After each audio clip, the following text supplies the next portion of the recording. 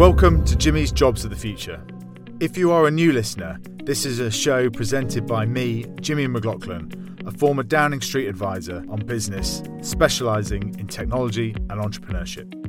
This is the first episode of our third series, and we are back stronger than ever with more amazing entrepreneurial stories from right across the United Kingdom. Today I am joined by Ben Francis and Noel Mack, the founder and chief brand officer of Gymshark. When I was in 10 Downing Street, one of the best parts of my job was scouting out the next exciting wave of entrepreneurs that should meet the Prime Minister and that we should help develop on their journey. So it would always be a question I would ask some of the more established entrepreneurs that I spoke with. Who did they think were the next big thing? Who should we be aware of? Stuart Mark said to me in 2016, "You have got to have a look at this guy called Ben Francis." I did, and I was impressed. So when we were creating the PM's Scale Up and Entrepreneurship Advisory Council, I was keen for Ben to be involved. Before these councils would meet, we would sit down with the Prime Minister and have a 15-minute briefing through the cast list of characters, the different personalities, and what they would be likely to raise. In this briefing, when we got to Ben's name, someone said, "Ah yes, Prime Minister, one of Jimmy's wild cards. Ben Francis, a pizza delivery boy who prints t-shirts." The PM raised an eyebrow in my direction, but said no more. Meeting a Prime Minister can do funny things to an individual. They can jumble their lines, it can make them speak uncontrollably fast, or they can forget them altogether. I had seen business leaders with more experience and pedigree than a 26-year-old from Solihull crumble. When it came to Ben's turn to talk, he started confidently by telling us the story of Gymshark to date. I could relax. The wild card was working out fine. Then, in the next 3 minutes, was one of the most impressive performances I have ever seen in front of the PM. Ben went on to not only set out his vision for Gymshark, but the future of the entire fitness industry. He finished by saying how he believed that Gymshark could become to the UK what Adidas had become to Germany and what Nike had become to the United States. He wanted to create a global brand which embodies the strength and cultural identity of the UK, and he was going to do this all from Birmingham in the West Midlands. It was a truly extraordinary performance from a 26-year-old. The likes of James Timpson, John Roberts and Brent Hoberman would bristle at me saying that the entrepreneurial torch was passing to a new generation, but it was certainly clear they had a new one joining their ranks. Since then, Gymshark has gone from strength to strength, taking investment from General Atlantic, valuing the company at over £1 billion. They employ over 800 people and have plans to expand further. The really exciting part of the Gymshark story is that we are just at the start of it. There is much more to come, of which Ben gives us an outline today, talking us through the different jobs that Gymshark are creating, from influencers to influencer marketing managers to product and data roles. Ben and Noel will be the first to admit that traditional schooling and academia did not really suit their strengths, and neither left school with great results. But that does not stop you becoming a success, as we talk about today. But before we get into it, a big thank you to our series partners, Octopus.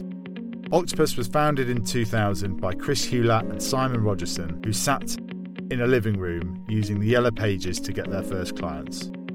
They now have over 9 billion under management and employ over 750 people, with a mission to invest in the people, the ideas and industries that will help change the world.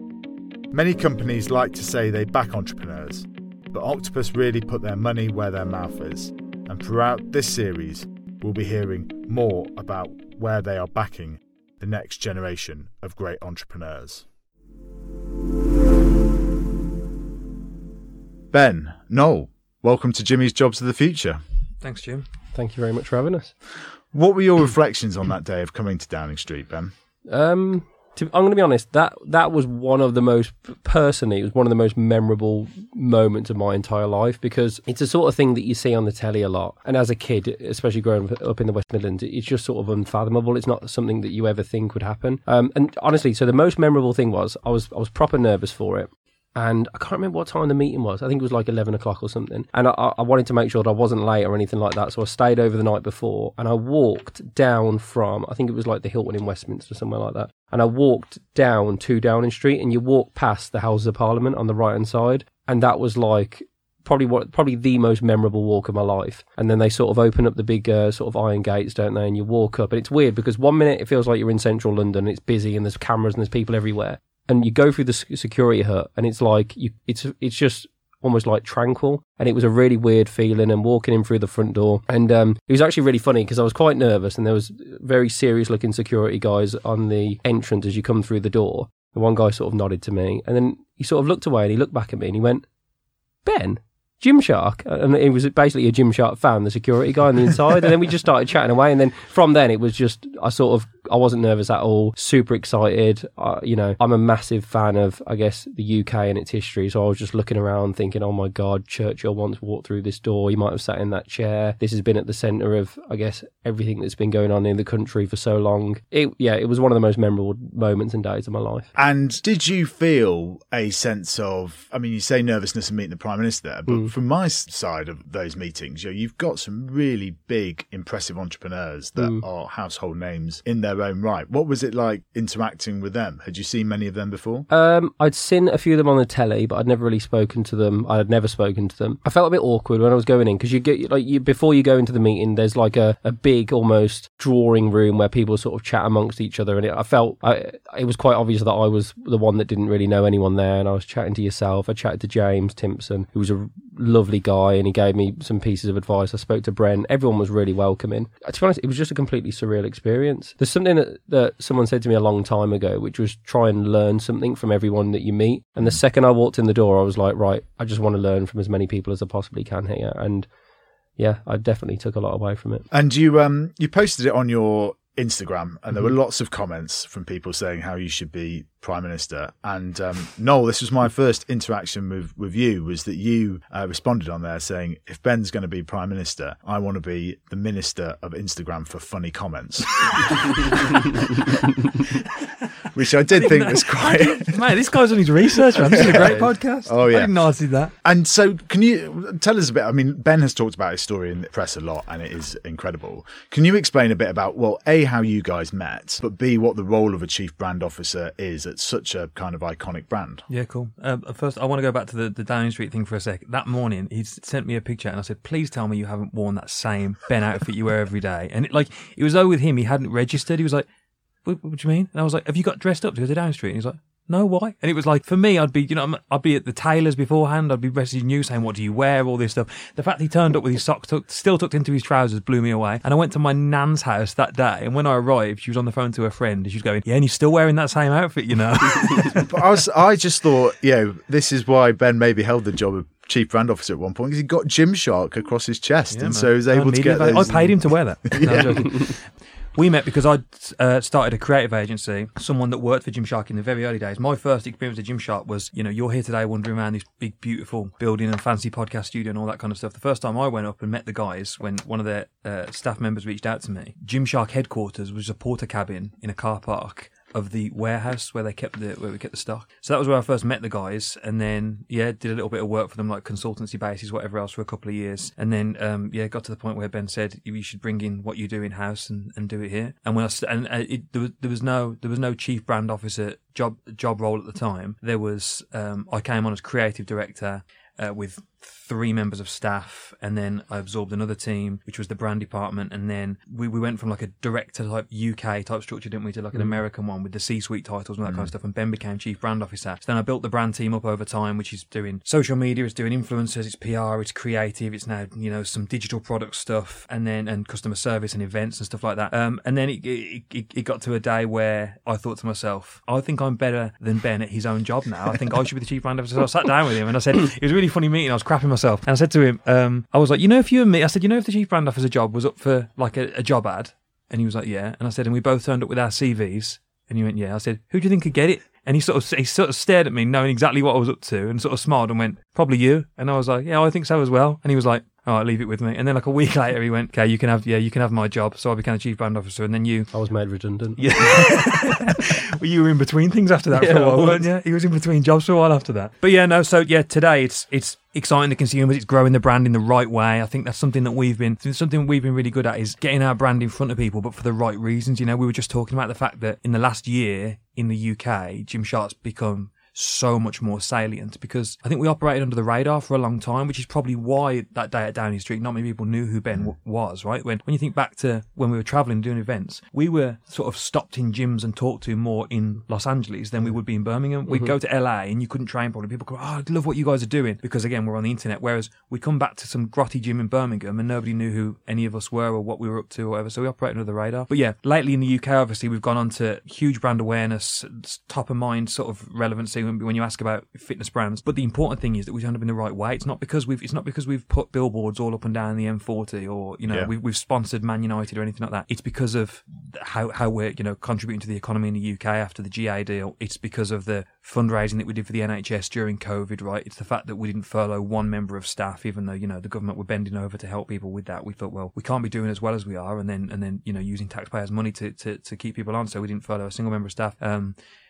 Contributions to Daniel Bramall, the Team GB long jumper, his funding was cut and all that kind of stuff. So grow the brand, but grow it in the right way and get in front of people with our sort of, our values on display for the world to see. I'd say it's probably the abridged version of, what my job is. And in terms of when it comes to jobs of the future, you set out that vision of competing with Adidas and Nike.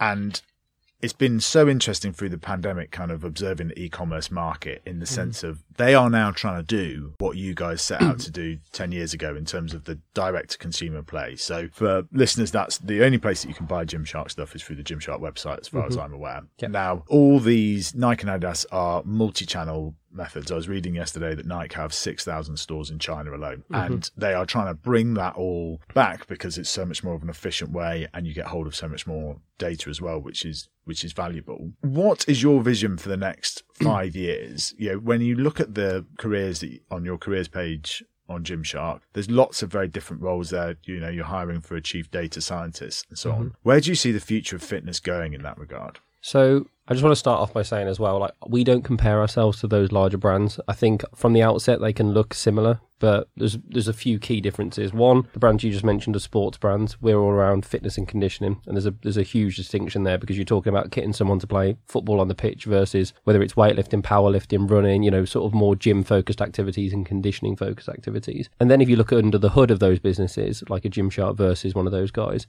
we're built in a completely different way. And again, from the outside looking in, it can seem similar, but anyone that walks around our office or looks at the way that we're built and work, it's fundamentally different. So, we've got long-term visions, and we've sort of stuck a yardstick in the ground as to where we think that's going to go. I won't tell you the long-term vision, but in the next few years, we made this decision, by the way, a fair few years ago, and we all sat down around a table, and we said the future of brands in general, not just in fitness, will be community-focused, direct-to-consumer, agile brands. And that was really powerful because we thought really carefully about that, and we thought about all the reasons why we think that's going to be true. And then we said, right, we're now going to direct all of our energy to becoming one of those brands. And again, fortunately, we were built sort of from the outset in that way. Now, what that does is when opportunities come along, so large retailers come in and they ask to buy a load of stock, which could comfortably double revenue very quickly, and we could have grown a lot more quickly than what we have. We look at that and we go, does this speak back to agile, direct-to-consumer, community-focused brand? And stocking our product in a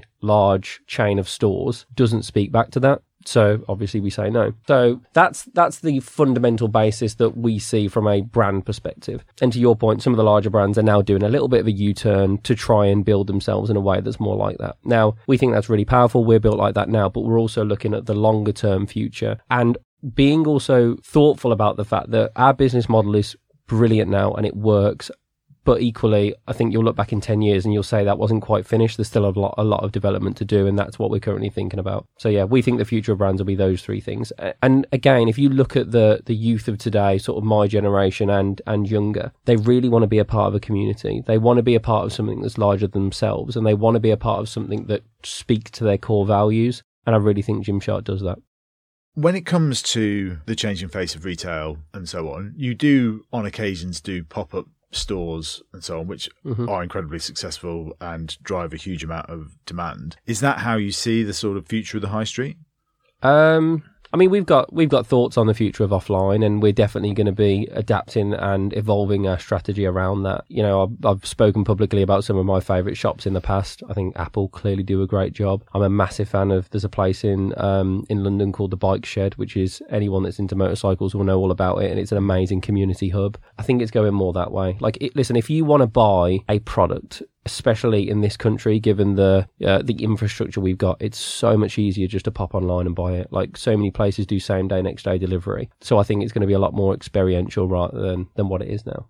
You talk about community being one of the key aspects of what you are, what your brand focuses on. You started this in your teenage years, early 20s, and it was targeted at that market. And now these people are getting older as it goes through. And how is that community changing, do you think, and their priorities for it? And how has that been impacted by the pandemic as well? I think the community is sort of slowly growing. We're sort of growing older with our community. The way we don't really think like sort of, say 18 to 24, and then once you become 25, you drop out of our sort of, target age for community. We sort of invented this term we call the social native, right? You've heard people refer to the digital native before, which is that Mark Prensky thing. But that's a little bit too old for us. That's like 1980 and grew up with computers. The generation that we sort of started with grew up with social media. So it's not that once they get a mortgage and a roof rack on their Volvo and 2 kids, they go, right, you're not in anymore. Do you know what I mean? That was the generation we start with, and we'll grow older with them. So right now, the guys that are dancing on TikTok, at some point they'll be 50 years old, but Gymshark will still be the trusted brand they knew from when they were younger, and they'll still trust it at that age, and we'll grow older with them. So our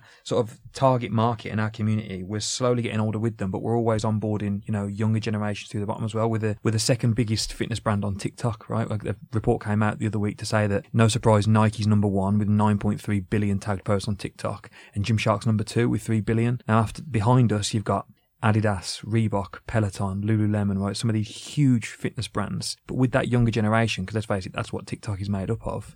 Gymshark was number 2 on that list as one of the most relevant brands. So we're, like I said, growing older with them, but also constantly onboarding the younger generations into the sort of the bottom of the community as well. So, question to both of you in terms of when it comes to jobs, what have you hired for recently that, even a couple of years ago might have seen a stretch? Because social media manager is one of the great examples I give. 10 years ago was not even a thing. I remember setting up corporates I first worked at out of university. I remember setting up their Twitter and things, and that would never be now left to just like the sort of like the guy who just moved on from intern. So what roles have you hired for recently, or are going to be hiring for in the next couple of years, do you think, that you wouldn't have envisaged a couple of years ago?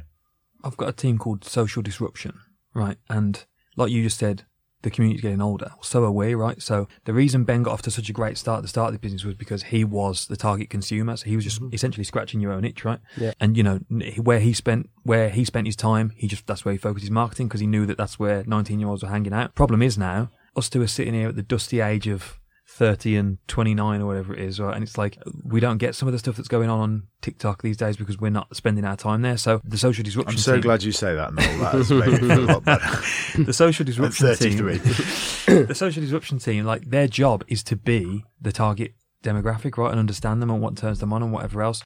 We got a proposal, me and Ben did, like, this week for a brand collaboration that I think we would have never dreamed of, right? And to us, we look at it and go, what? No. But then they go, hang on, let me show you what's going on TikTok right now. Show us some trends on there. And we're like, oh, wow. Do you know what I mean? So there's potential to do something a bit wacky, but that keeps us on the sort of cutting edge of marketing, as it were. I think I saw someone recently saying that while most companies are going to Oxford and Cambridge to hire, Gymshark are going to Twitter, and I love that because it's so true.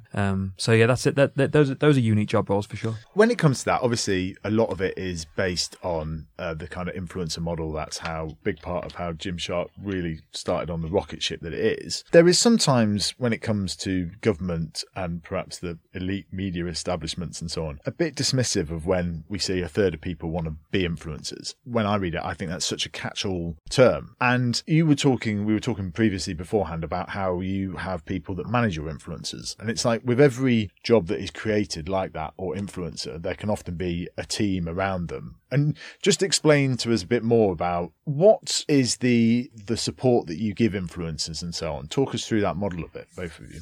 it's sort of stolen from the music industry. The way you have A&Rs in music and they have a really tight relationship with their talent. We do a similar thing here. And I haven't met one other brand that does it that way yet. No, not yet. You tend to run into people and they say, oh, I'm the influencer marketing manager from such and such. You go, oh, brilliant. And they're a department of one and they work with 150 influencers, right? There's no way they can have a really tight relationship there. So while the model is sort of stolen from the music industry or borrowed, I think basically what we're doing is trying to emulate what Ben and the guys did in the early years at scale. Because in the early days, it was just a bunch of mates, wasn't it? Mm-hmm. Yes, they were influencers before that term was around, but it was Ben and sort of 4 other guys hanging out at an event, eating together, lifting together, doing all that kind of stuff. Now, at the scale we are now, obviously we can't keep doing that, but what you can do is try and replicate that model, and now you have, say, 1 athlete manager to 5 to 8 athletes who can hang out with them, eat with them, train with them, all that kind of stuff. Do you know what I mean? So it's interesting. You can range from jobs at Gymshark from people who spend all day, every day, locked in Excel, running reports, right? And they're brilliant at doing that. And they're some of the smartest people I've ever met. And that's what hard work looks like to them. Versus an athlete manager who is flight to LA. I've got to be in the gym at 6 training with this person. I've got to eat with them there. We've got to go to a photo shoot. So the jobs are disparate, right? Compared to what they do. There's an external perception that to work at Gymshark, you have to go to the gym and you have to be this certain type of person. Yeah, there is jobs for those kind of people, but there's also jobs for data scientists, right? And like product R&D innovation people and stuff like that. So it's a huge range. But yeah, the influencer one's definitely an interesting one just because we've never really met any other brands that do it in the same way that we do. But you're right. It's like when you meet an influencer now or an athlete or whatever, content creator, whatever you want to call them, generally they've got a videographer with them, right? Or a content person or their assistant, or like you say, there's athlete managers here. So yeah, for one influencer, you're probably creating another 5 jobs to sort of prop that. It's a media outlet on its own, a media platform on its own. So you're probably creating a whole bunch of other jobs around that. So yeah, I'm with you. I think the government being uninspired by 30% of kids wanting to be influencers is quite short-sighted, to be honest. And when it comes to products, R&D and development, Ben, where do you see the future of fitness being? Because it does feel like it's kind of going through this sort of revolutionary moment. We've all had time to reflect in the last year in terms of our fitness and so on. What are the exciting developments that you can tell us about, at least in terms of what we're seeing in that space? I need to think about that. I mean, like I said, similar to the strategy I mentioned earlier, we've got like a long-term product roadmap, and I'd like to think we're pretty clear on where we think it's going. Like I said, ultimately, from a apparel and accessories point of view specifically, I think people will continue to want product that's more tailored for them, and I think you'll see more and more of that. You'll already see Gymshark doing a lot more fits, a lot more inclusive in terms of its sizing as well. So I think that's really important. People want to understand where the product has come from more than ever. And a lot more about its sustainability. And I also think people want, I guess, a broader connection with the brand and the community that they're working with. So, for example, with Gymshark, like, yes, I wear all the apparel and accessories, but also when I go and deadlift on a Thursday night, I'm using the Gymshark conditioning app. If I want to learn about workouts, I'm talking to the Gymshark athletes and learning from them. It's a lot more of a sort of 360 product relationship than I think maybe you'd imagine from a more conventional retailer. And that's it. You have your daily newsletter as well, which talks about a lot of things, and it's something that you see a lot of people wearing in the gym and so on, but there is so much more behind it. And look, you just talked a bit about the kind of Gymshark app and so on. I mean, you are becoming so much more than what people would just see as the kind of like T-shirts and shorts, right? Yeah. So just talk us through a few more of the things you've... Well, that's important to us. So if you were to walk into a conventional retailer, they would talk about the customers and the spend and how often they visit the website or walk into the store. Whereas at Gymshark, we want to have as much of an understanding about the people that maybe use the conditioning app, don't spend a penny on Gymshark, and follow Steve Cook, who's one of our top athletes, for example. We just want as many people as possible to be involved in the Gymshark community and to be improving themselves, both physically and mentally. And listen, if someone then wants to use the Gymshark apparel and accessories to help support them on their journey, then to us, that's a bonus. So I think we look at the community in a different way to what most of the brands and retailers will. This may be an impossible question to answer, but how big would you put the Gymshark community at? Oh, no, you'll have that. If you include in the athletes, you're looking at a massive hundreds number. of millions, including the athletes. We talk about it in terms of like degrees of connection. So like a 0 degree of connection is directly contacting, talking with us on a day-to-day basis. Sort of 1 degree of connection is, following us on social media. 2 degrees of connection is one of our athletes. So at 1 degree of connection in terms of people who follow us on social media, it's tens of millions, right? You're in probably sort of 15, 20 million, somewhere around that. When you go to 2 degrees of connection, where you're talking about the people who follow the Gymshark athletes, inspiration stuff, then you're into hundreds of millions. It's staggering when you think of it. And to be honest, it's not there's no hard and fast rule on whether you're in or out either. It's not like there's not like a Blue Peter badge that you will wear and nod at each other, right? It's just a combined sort of understanding and appreciation of if you're doing something to be a better version of yourself tomorrow, and you think Gymshark in any way can help that, whether it's through the t-shirt that you wear that you sweat in, whether it's the content that you enjoy, whether you use the app to track your workouts and stuff, you're in. It's just a sort of a commonality like that. So there's no thing like if somebody listens to this thinks, right, I want in, where do I go? Where do I sign up? And where do I get my entry pack? It doesn't really work like that, right? We just think of our community as, like Ben said earlier, we think in the future, people want to know more about brands. I think when they Gen Z spend in 2021, they don't just buy the products. They vote with their pounds. I mean, and they want to know everything about it. The fact that Ben goes on his YouTube channel and shows everything we do, shows the shareholding at the company, right? How many companies have you spent with in the past week where you could know who all the shareholders are, look them up online, see what they're doing on the weekend on their Instagram page, any of that. Normally, boards and shareholders and all that stuff are hidden behind some misty, PR statements and whatever else, whereas he's jarringly transparent with the way he does things personally, right? Which then plays out at the company as well. But like you said, you could literally, before you decide, are these guys a good company? You could look into every single human behind the business because we're all extremely visible. Do you know what I mean? And have a look at our personal ethics and see if it's something you align yourself with. If you do, then make your purchase and you're in. But I think that's important to Gen Z at the minute. And we're doing as much as we can to just try and give them more and more info every single day. Yeah, I mean, I noticed that recently with you've really slimmed down in terms of the packages that you deliver and so on. Right now, it's almost like, I got a load of stuff delivered the other day and it's tiny. It's what it comes in now. Where do you think that Gen Z is heading in that? Because it's a challenge in terms of, I think of this now like as a new parent, right? In terms of purchasing decisions and so on. Congratulations, by the way. Thank you.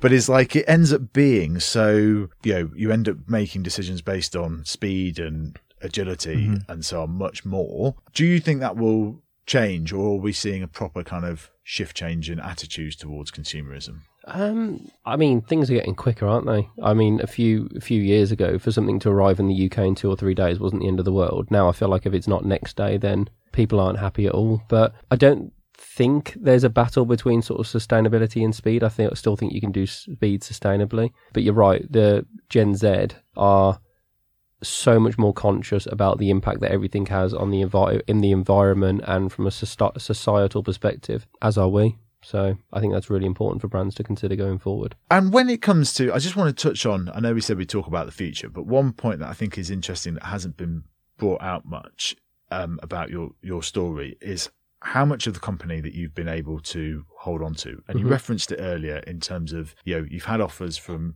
channel places which would allow you to kind of double revenues, and you've stayed tight, agile, flexible with it. You must have had so many offers for investment at some point. And there is definitely, we're going through this entrepreneurial revolution in the UK. We're doing really well at it, but there is this element of lionizing the sort of venture-backed businesses and so on. It becomes a shortcut for people to say that they're on their way and say, we've raised X amount from so on at such and such valuation.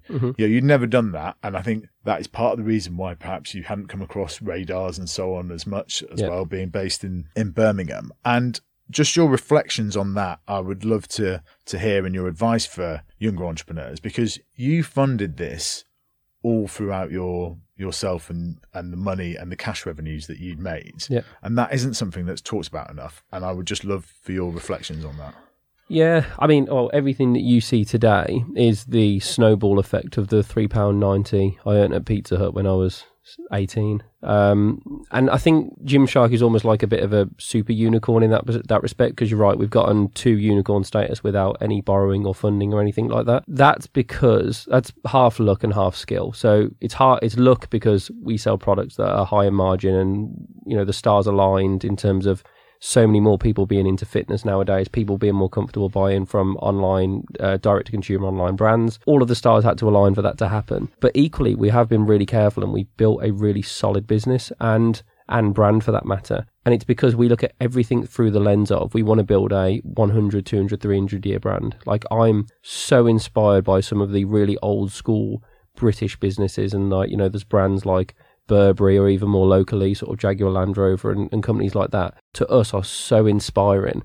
So we're really... Cadbury's as well? Cadbury, exactly, yeah, down the road. So those old school brands that have lasted across generations are the inspiration for us. So I think we're sort of cautious with the decisions that we make when it comes to things like that. Yeah, you're going to run this company or be the majority shareholder in it for 30, 40 plus years. Yeah. I mean, it's quite remarkable to think of that, because a lot of those companies you have mentioned have gone through change of ownerships at various points. And I know that you're not going to do just the way that you speak about it and so on. And it's clear that you want it to become part of the fabric of the, not just the local community, but a global community as well. And Cadbury as well, what it did for the local area is incredible, right? Yeah. What are your sort of plans for that? I mean, I've spent the morning at the site here, and it's amazing, like how quickly you're growing and expanding. What are your thoughts in terms of being that kind of? Yeah, we talk about ESG a lot, and I often think there's sort of a C missing from that phrase, which is so important to hear you guys talk about. What are your thoughts and plans for it?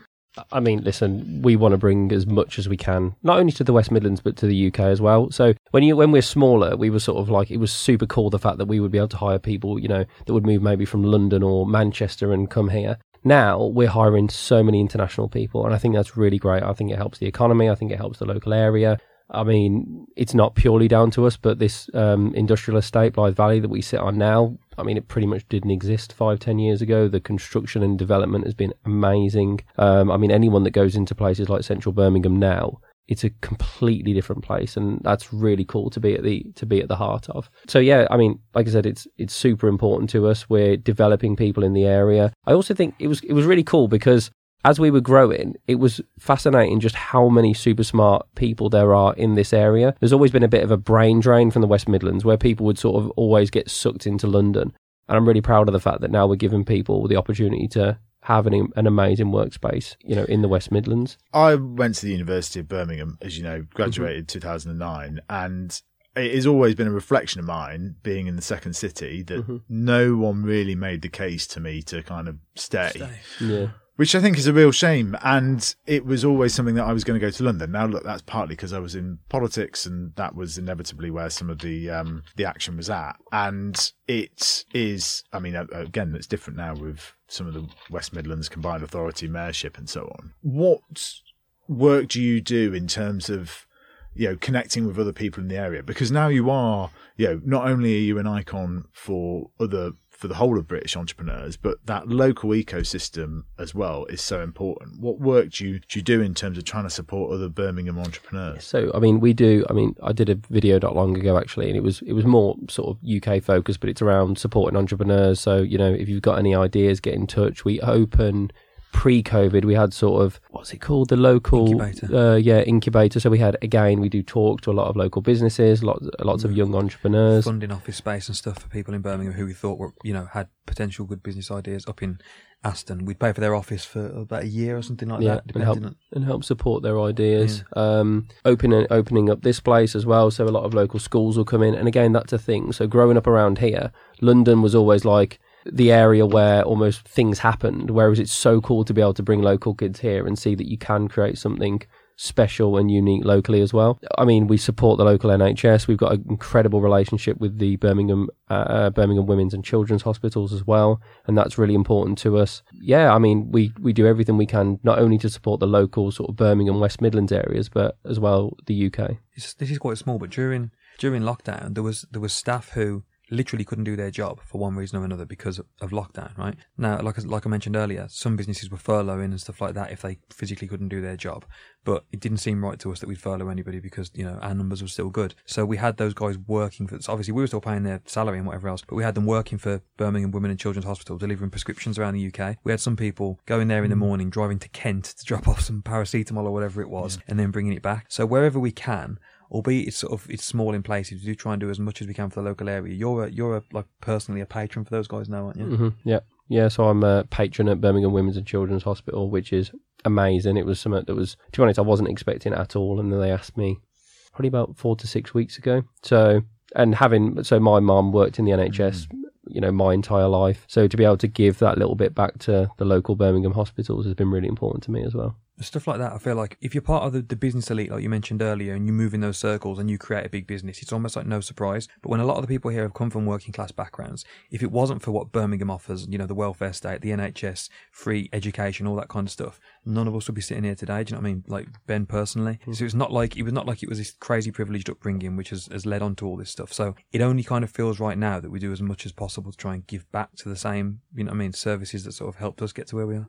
And how much do you think, you know, class and things plays a role in kind of what drives you? I was talking to Don McGregor, who we've had on the podcast the other day, and he was talking about being from working class means that, you know, in some ways you've got less to lose and all to prove. Mm-hmm. And it just, that stuck with me, you know, a great deal in that regard. And, you know, it is something as British people we probably talk about and reflect on too much, but it would be, you know, do you think that's kind of spurred you on? Possibly, to be honest. I've never really thought too much into it.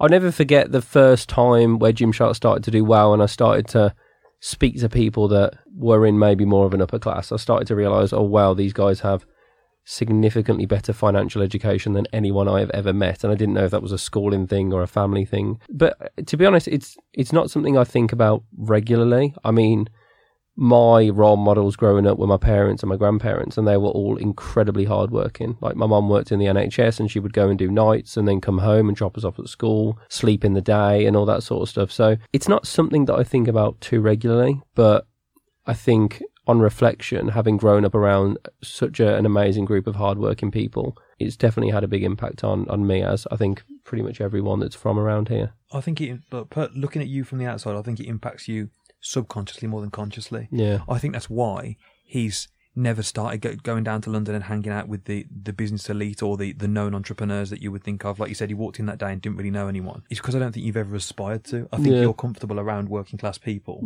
so you naturally sort of gravitate towards that. But equally, I think that's what's kept us and Ben personally with the blinkers on in our lane, coming back to Birmingham and just working hard. Because the second you start hanging out and it's all networking events and you're doing that, all the time you're doing that stuff, you're not concentrating on the mission almost, you know. So I think that's what's kept us quite sort of blinkered, if you like, in relentless on the mission.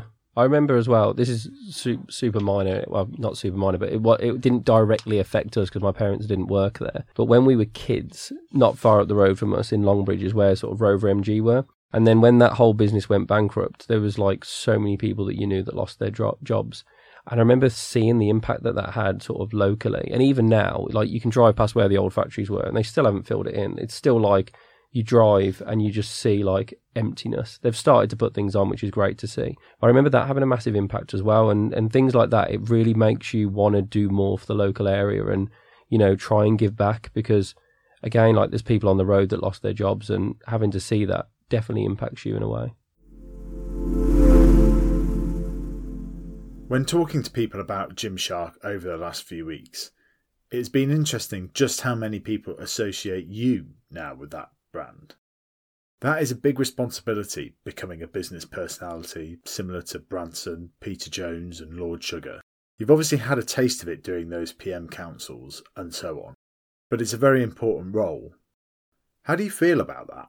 Yeah, so I reluctantly got into it. So everything I took, videos, pictures, everything of the Gymshark story as we went along, and I didn't ever put it out there until we did a world tour a few years ago, and there was a lad in Dublin who was doing a university essay on Gymshark, and he just said, hey, I would love it if... I've been trying to find out about the company, and I would just love it if you could record a video that basically talked about the Gymshark story. How did it start? What was the deal? How did you get to where you were? And people had asked me in the past to do this, and for whatever reason, I sort of listened to this guy, and I said, yep, I'll tell you what, I will do the video. And we flew home. About a month later, recorded the video. I had to record 2 or 3 of them because I just was so terrible on camera, and just recorded the video of, this is how I started Gymshark. And the ambition was, I'm going to do this one video, and I'm going to put it out there. I'm going to satisfy this lad that's doing his university course, and I'll leave it there. And the reaction was so overwhelmingly positive. I think that's on multi-million views now. I just ended up sticking with it and carrying on and doing it. So I sort of reluctantly got into it, if I'm honest. And then even now, I must admit, outside of the sort of day-to-day of Gymshark, it is one of the most cool and exciting things I get to do, because I get to meet so many cool people. There are people that have businesses that I'll jump on calls with here and there, and I'll help support them. And I just find it really enjoyable, if I'm honest, because it's nice for me to offer to other people what I didn't have. And I didn't have it because there wasn't that many local businesses in the sort of area we grew up that were doing anything similar. And because we were, in many ways, we were pioneering. And there's so many things that I wish I'd have done in the early days sooner that would actually have allowed Gymshark to grow even more quickly. So if I can have like a half an hour call with someone here and there and help them not make a mistake, then I think that's really powerful and that's important to me. I know it's actually something that you despite building off a lot of social media and so on, it is something that you've only kind of taken to actually in the kind of last 5 or 6 years, which I think surprises some people when they find out about that, because it's so synonymous now with the brand they associate with you. And I was also interested in terms of this, like the way that you've both changed, because as Noel indicated earlier, I've been going through all your old kind of socials this week and so on. Oh, God. And your own kind of fitness journeys as well, because you started off kind of in the powerlifting side of things, and you're both really big guys, and you've kind of like slimmed down on that a lot now. And I just think it's interesting because I think it's really important to talk about this. And I think it's been interesting. The Prime Minister kind of in the last year has been saying, look, I've been overweight and so on. And actually kind of to a certain degree, men talking about this stuff is not something that we've seen much of before. And so I was interested in that. And I also heard that you've been doing a bit more running in lockdown than you've ever done before. And so just the way that fitness is evolving and that journey, and what your thoughts are on the way that fitness is going, but also your own journeys with it. I mean, personally, as a teenager, all I wanted to do was bodybuilding. So I was just weights. And to be fair, I'll still do that, 4 or 5 times a week. That is my sort of core passion. I don't know if this is a COVID thing or me getting an older thing, but I do now really value having like a good cardiovascular system, and sort of got into running, if I'm honest, just because there wasn't too much else to do during lockdown. That's a you getting older thing. Yeah, for sure. I think more people are doing it, and I think, and to be fair, I think that's why things like CrossFit are doing so well, because people want to be like fit and healthy in like exactly that, functionally fit. So I think that is a bit of a trend. But the other thing is there's so many different facets of fitness now. Before it was just you're a gym guy, whereas now are you a bodybuilder, a powerlifter, a crossfitter, a runner, all these different things. And I think that's emerging in the fitness world now a lot more. It's becoming part of people's identity as well, kind of explaining that. And we all have multifaceted identities as well, and it's just interesting depending on the different community that you're speaking to about that. What are your reflections on that, Noel? I mean, first of all, I felt Ben glance at the side of my head when you went, you're both really big guys, and I thought, am I? But anyway, no, I was. There was a point, you may have seen this picture or not, there's a picture of me and Ricky Hatton somewhere at an event, and Ricky Hatton famously, in between fights, got out of shape. And in the photo, I'm in the worst shape out of the two of us, which is interesting. So I was a big guy like that, but then, I think I got healthier through like combat stuff. I bite my nails like crazy, right? Because I'm like a constant, a doctor called me high functional hyperactive or something like that. I have to be doing something constantly. So even sitting here, not looking at my phone is killing me. Ben was into bodybuilding. I could never get into it because I'd lie on a bench, push weights up and down and think, is this it? I'm so bored. And it was only when one of my friends took me to an amateur boxing club, and if I didn't concentrate, I got punched in the face. I thought, this is quite good for me. And I got into MMA and jiu-jitsu and stuff like that. And then I found that, especially in jiu-jitsu, which is like, for those who don't know, the stuff that you see them doing in the UFC when they're on the ground, choking each other out and whatever, that's it. The great thing about that is I figured out early on I had a problem with ego. Like I had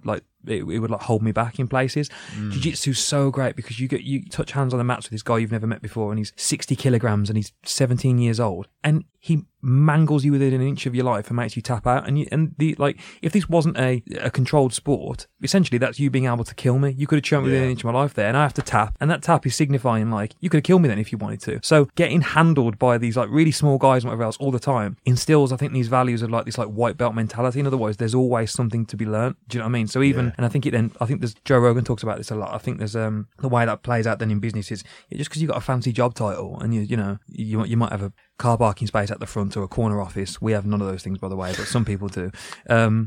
Doesn't mean that you can't learn from the 19-year-old intern. Do you know what I mean? And I think some of the most valuable things we've done at this business in the past 2 years have been thanks to young people who, in a traditional business, their voice isn't heard. Whereas here, that sort of white belt mentality plays out. It's like, no, you can learn from absolutely everyone. Do you know what I mean? So I think fitness is I think that's the way it's sort of taken shape for me. But yeah, fitness for me is either on or off. Ben, I'll tell you this. I'm either cutting, dieting hard, and I've got abs and I'm running every night and all that kind of stuff, or I'm massively off the wagon, and you'll catch me in Tesco with 4 bags of Haribo, just trying to sneak out.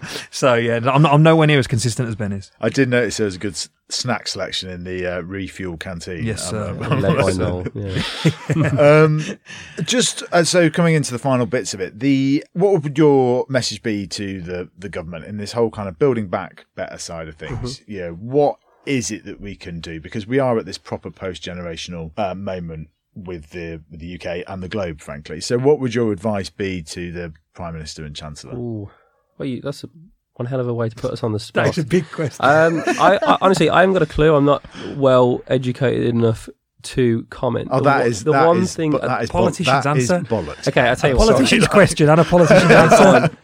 What I would say from a gut instinct point of view is, and I need to do the research, but invest in what's for tomorrow. So at the moment, you're seeing sort of the data fields absolutely flying, digitisation of some of the old clunky businesses. We know for a fact that 5G and internet and online is going to power tomorrow. So I think we need to invest in all of those things. I would also invest more education around, financial education for youngsters. I think I mentioned earlier, as Gymshark started to grow, that was something that I was shocked by because I just didn't know it was a thing. And ultimately, you want to encourage as many people to start businesses as possible. Now, I don't necessarily think you need to do that with money. I don't think you throw money at the problem, because I think if you throw money at something, you'll just get more of what you've already got. But I think there needs to be a step change in terms of allowing people to fail and just supporting people on their ideas. Cultural shift in that. Yeah, I think a cultural shift. And there's just little things, right? So having spent a lot of time in the States, it's like they're so much more optimistic about sort of like maybe starting a business than people are here. It feels a little bit like here sometimes people will talk about the reasons why not rather than why you should. And I do think that needs to change. I mean, I speak a lot about it, right? Gymshark was the 7th website that I'd made, and the previous 6 failed miserably. But you took something from each of those failures, which allowed you to kind of make but people need to know about that, and people need to talk about that, and that's something I'm going to make sure that we talk a lot more about, is our failures. So yeah, it would be about supporting and trying investing in tomorrow. Someone told me something. I don't know if I was chatting to you about it a while ago, Jimmy, but someone told me that the Industrial Revolution particularly exploded in the West Midlands because the West Midlands was the place that was best equipped for it. California is the place where the sort of internet revolution has been built, and computers and so on, personal computing, because it's Silicon Valley and it's where a lot of the silicon chips were made, and it was best equipped for what was to come. So if I was in the government, I'd be doing the research into what's to come and making sure that we are the best equipped for that. Create like fertile ground. Yeah. And where do you think that is, going to be happening over the next 20 years? I mean, like the Nike story is interesting, right? In terms of what Phil Knight did in terms of going to Japan, right? Because that is where the innovation was happening in the 60s and 70s. Mm-hmm. That wouldn't be it. I mean, pre-COVID, you were doing 50 flights a year around the world. Mm-hmm. Where's one of the most exciting places you visited? Geographically, where's one of the most exciting places? This is going to be such a crap answer, but I still think, me and Noel talk about it a lot, the most inspiring place in the world to me is London.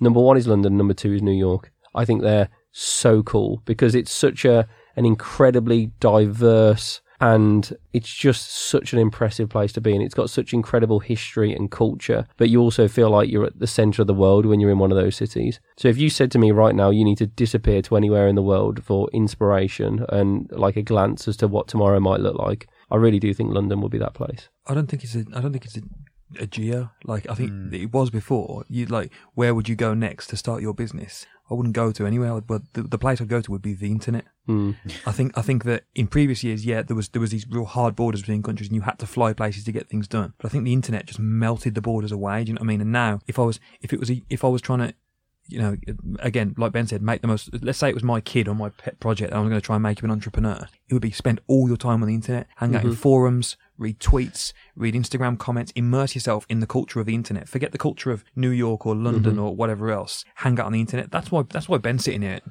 doing what he's done. It's not because Ben didn't start his business in the UK. Like that's why he doesn't know anybody at Downing Street. Ben started his business on the internet. Walk around Shopify, and Ben is a king. Do you know what I mean? Yeah. Walk around Downing Street, and it's like, who's this kid who printed some t-shirts and delivered pizza? Yeah.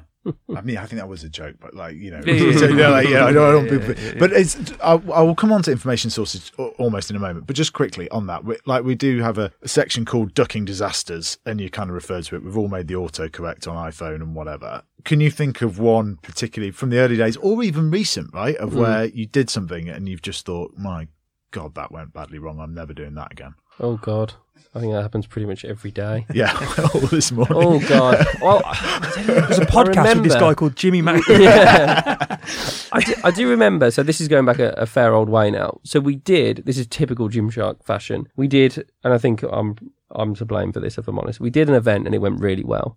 It was one of the first events that we did, and I think we did another one and it went incredibly well. And then we were like, okay, if we've done one event really well, let's do 10 of the things. And we spent everything we had on all of these different events around the world. And we did the UK again in Birmingham, we did Germany, we did Ohio, California, Australia, and we'd also booked on to do an expo in India as well. And we'd completely and utterly just bitten off more than we could chew. We couldn't afford it, we didn't have the time, we didn't just understand how to approach it at all, and we ended up having to cancel out of that event. And that was one where I thought, oh God, we'd definitely bitten off more than we could chew there in terms of just oversubscribing ourselves to far too many events. And then again, in the early days, there was a lot of times where we did certainly just, I guess, take some very, very large risks, and we were super fortunate that they came off. But like you said earlier about the 6 websites that you started or whatever it was before, every one of them informs something else.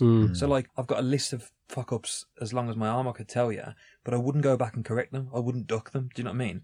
Because they then inform the strategy going forward and sharpened our tool and got us better at what we do now. Do you know what I mean? And people always say, like, Gymshark always seems to be able to get it right. No, we don't. We get it wrong all the time. But we're like gamblers. You only find out about the wins. Do you know what I mean? Like, we don't tell you about all the times we lost. There's 10 things we've tried. Oh, Gymshark's so great on TikTok. Yeah, how did you do that? How have you got this like mystic ball of social media? We haven't. We tried 7 other social media platforms that we thought were going to be the next big thing, and none of them worked, and we wasted all that time. But when one thing does work, it pays dividends 10 times over, and all of a sudden all those 10 things you tried before didn't really matter, you know? Yeah.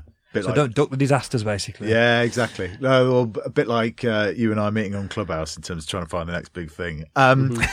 Just finally then, so you mentioned information sources there. I think it's really interesting in a world now where so much more information is thrown at. You know, when I was at school, university, like The Economist was a gateway to a lot of business and kind of like economics news. Where now do you get your information from? And also, have you got a book that you like? I know you've both become quite big readers, which isn't something that at the start of the Gymshark journey you did necessarily. Is there a book you particularly recommend? Can I admit something? I don't think that's true. What? I don't think we're both big readers. I think I've read a small handful of books, and I just talk about them all the time. Yeah, but I think it's really respected in the world if you say, "Yeah, I'm a big reader and I really like this book." But if we're completely honest, neither of us are big readers. I know we're not. As soon as you started that sentence, the first 3 places I thought is YouTube, LinkedIn, and Reddit.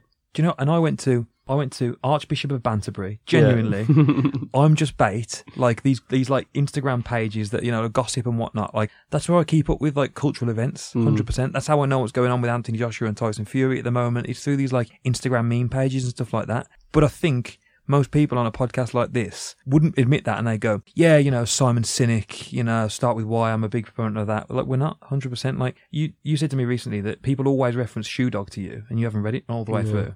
The first chapter or whatever it is, but I think it's hard for people to admit that. But if we're being honest, that's the truth. My problem is I have to like proper like love the book, and then I'll read through it. And there's been a handful that have been amazing, but there's been, let's say, in the last couple of years, 5 books that I've just thought were absolutely brilliant. But there's been about 20 that I've picked up, and within 3 pages I've been like, no, this is not for me. So I just go back and I literally every single day, first thing in the morning, every time I'm eating breakfast, driving to work, I'm listening to podcasts, watching YouTube videos, and they're almost always sort of educational. All right, okay. So, what are the best YouTube channels? And I don't think people listening to podcasts like this, right? Because Ben just said it there, right? That he listens to podcasts, and that's the information flow. And I do, you know, the whole point of this podcast is trying to kind of disseminate the social capital that I've built up, getting to meet people like you and trying to put it out there to a wider audience, and realizing that jobs of the future like are so varied, and you can. Well, that's why I said it as well, because I don't want anybody listening, any budding 16-year-old to think, oh, I have to read the legacy book about the All Blacks, because there's so many of these like clickbait videos out there saying like CEOs get up at 5 a.m. and they read this book every day and they do an hour worth of running, and it's not true. Like it just sounds good. Do you know what I mean? Whereas like the new Alan Sugar, as Ben sort of sits here as, like, doesn't do that stuff. Do you know what I mean? So if you are sitting there thinking, well, I get most of my stuff from Instagram or from YouTube or from Twitter, no problem, because there are people who've quote unquote made it who do the exact same thing. Yeah. But to give you a question, because I know you're looking for an actual recommendation, How I Built This by Guy Raz is unbelievable, like genuinely unbelievable. Like, I think he's, like what you just said, disseminating that social capital. I think he's doing the exact same thing, and being able to hear from the founder, Brian Chesky from Airbnb, about what that journey was like. It's crazy. That's an insight that, like, even I get super excited about. Kevin from Instagram, right? The story between him and his girlfriend, where she was annoyed saying, "Oh, our friend Bobby, his photos look really good." He's like, "Well, he's a photographer. He puts filters and stuff on." She's like, "I wish I could put filters on." Instagram. Do you know what I mean? Like, what a story to be able to get that close to. You feel like you're sitting in a room listening to him. So yeah, How I Built This by Guy Raz. And then I'm a big fan of Joe Rogan's podcast, so I think he gets some really interesting people on there. It is. I mean, that story is what changed Airbnb was them getting professional photographers. That changed that whole game, because they struggled for a long time as well. And the cereal, do you hear about the cereal? Yeah, the Obama Rose. How good is that?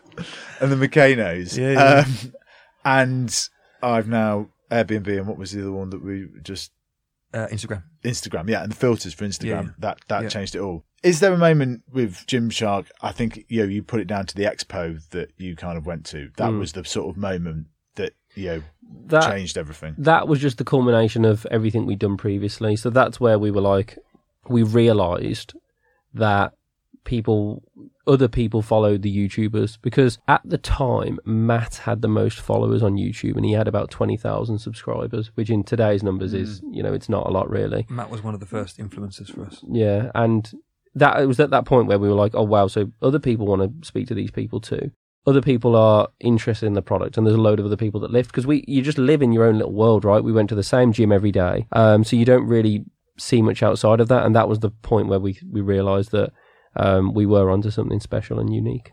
Yeah. Well, look, I cannot wait to see the rest of the story, and thank you so much for both giving up time to explain what it is, because I believe that you're building a great global brand here, and it's amazing to kind of share the story and where people can benefit from it, and hopefully come and work here one day as well.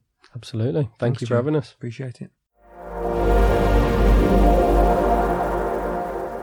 Thank you for listening to this episode in the third series of Jimmy's Jobs of the Future. Word of mouth is everything in the audio world. So if you enjoyed this episode, please rate us and send us to a friend. You can find us at Jimmy's Jobs on LinkedIn, Twitter and Instagram. You can also check out our website at www.jobsofthefuture.co for our episode archive, blog posts and more. If you are a new listener, do look through our previous episodes. We've interviewed entrepreneurs disrupting industries from fintech to hospitality to modern engineering. So whatever sector you're interested in, there'll be something for you there. If you'd like to get in touch, please email us at hello@jobsofthefuture.co. Thanks to our producer Leo Danchak, and thanks to George Dick Cleland for the artwork.